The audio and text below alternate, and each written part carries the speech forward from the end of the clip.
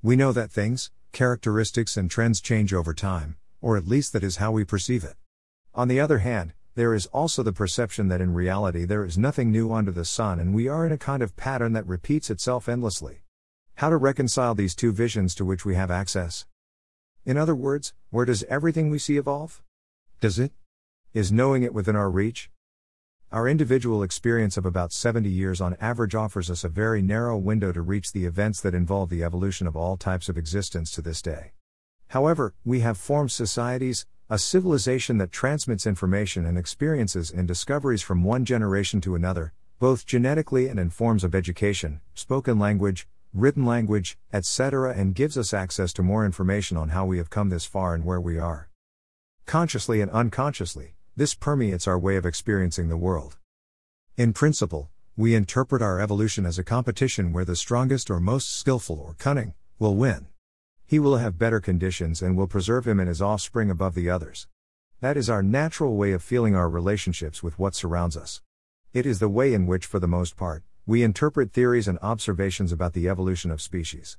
And in some cases we transfer that interpretation to evolution and interactions in our species.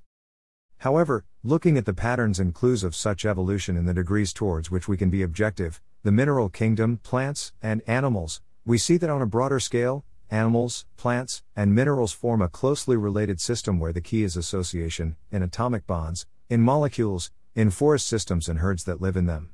The tendency is to form increasingly complex associations, and even though it might seem that in the animal kingdom the strongest is preserved and has the right to have offspring, in reality, from the point of view of the complete system, what seems to happen is that the association of each unique feature of the system is being preserved, and the individual features that apparently are preserved and stand out are the ones best adapted to the state the system is in at that moment, those that contribute the most to the cohesion of the system in that state. Nevertheless, we do not know if the unique characteristics that are not manifested in a certain state and moment are really lost, or will reappear at some point. For this, we would have to know the final and definitive state of all existence, if such a thing exists. We see how the processes we observe can be interpreted differently depending on the qualities, training, and what the interpreter is looking for. On the other hand, each one depends on what state the entire system is in.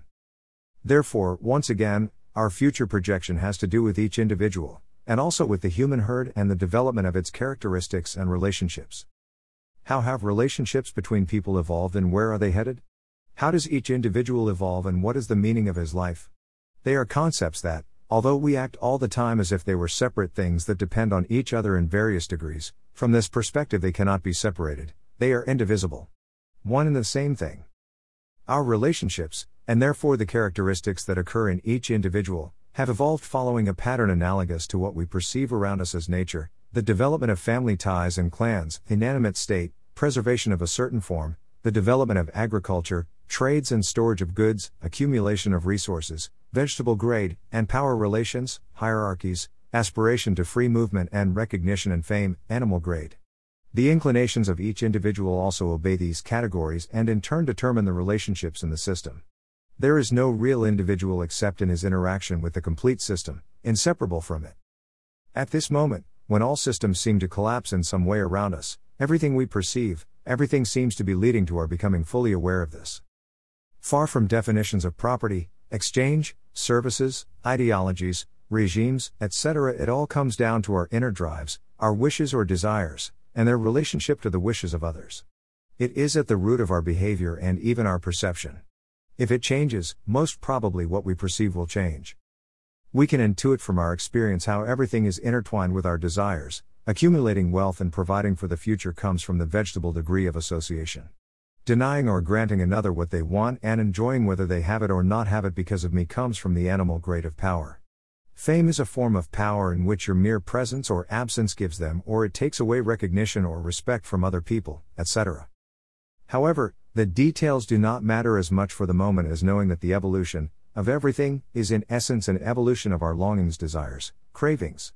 The nature of the information that surrounds us is something that we have yet to discover, and that discovery has to do with the unity and cravings of the whole, the exact equivalent in the perception of each one.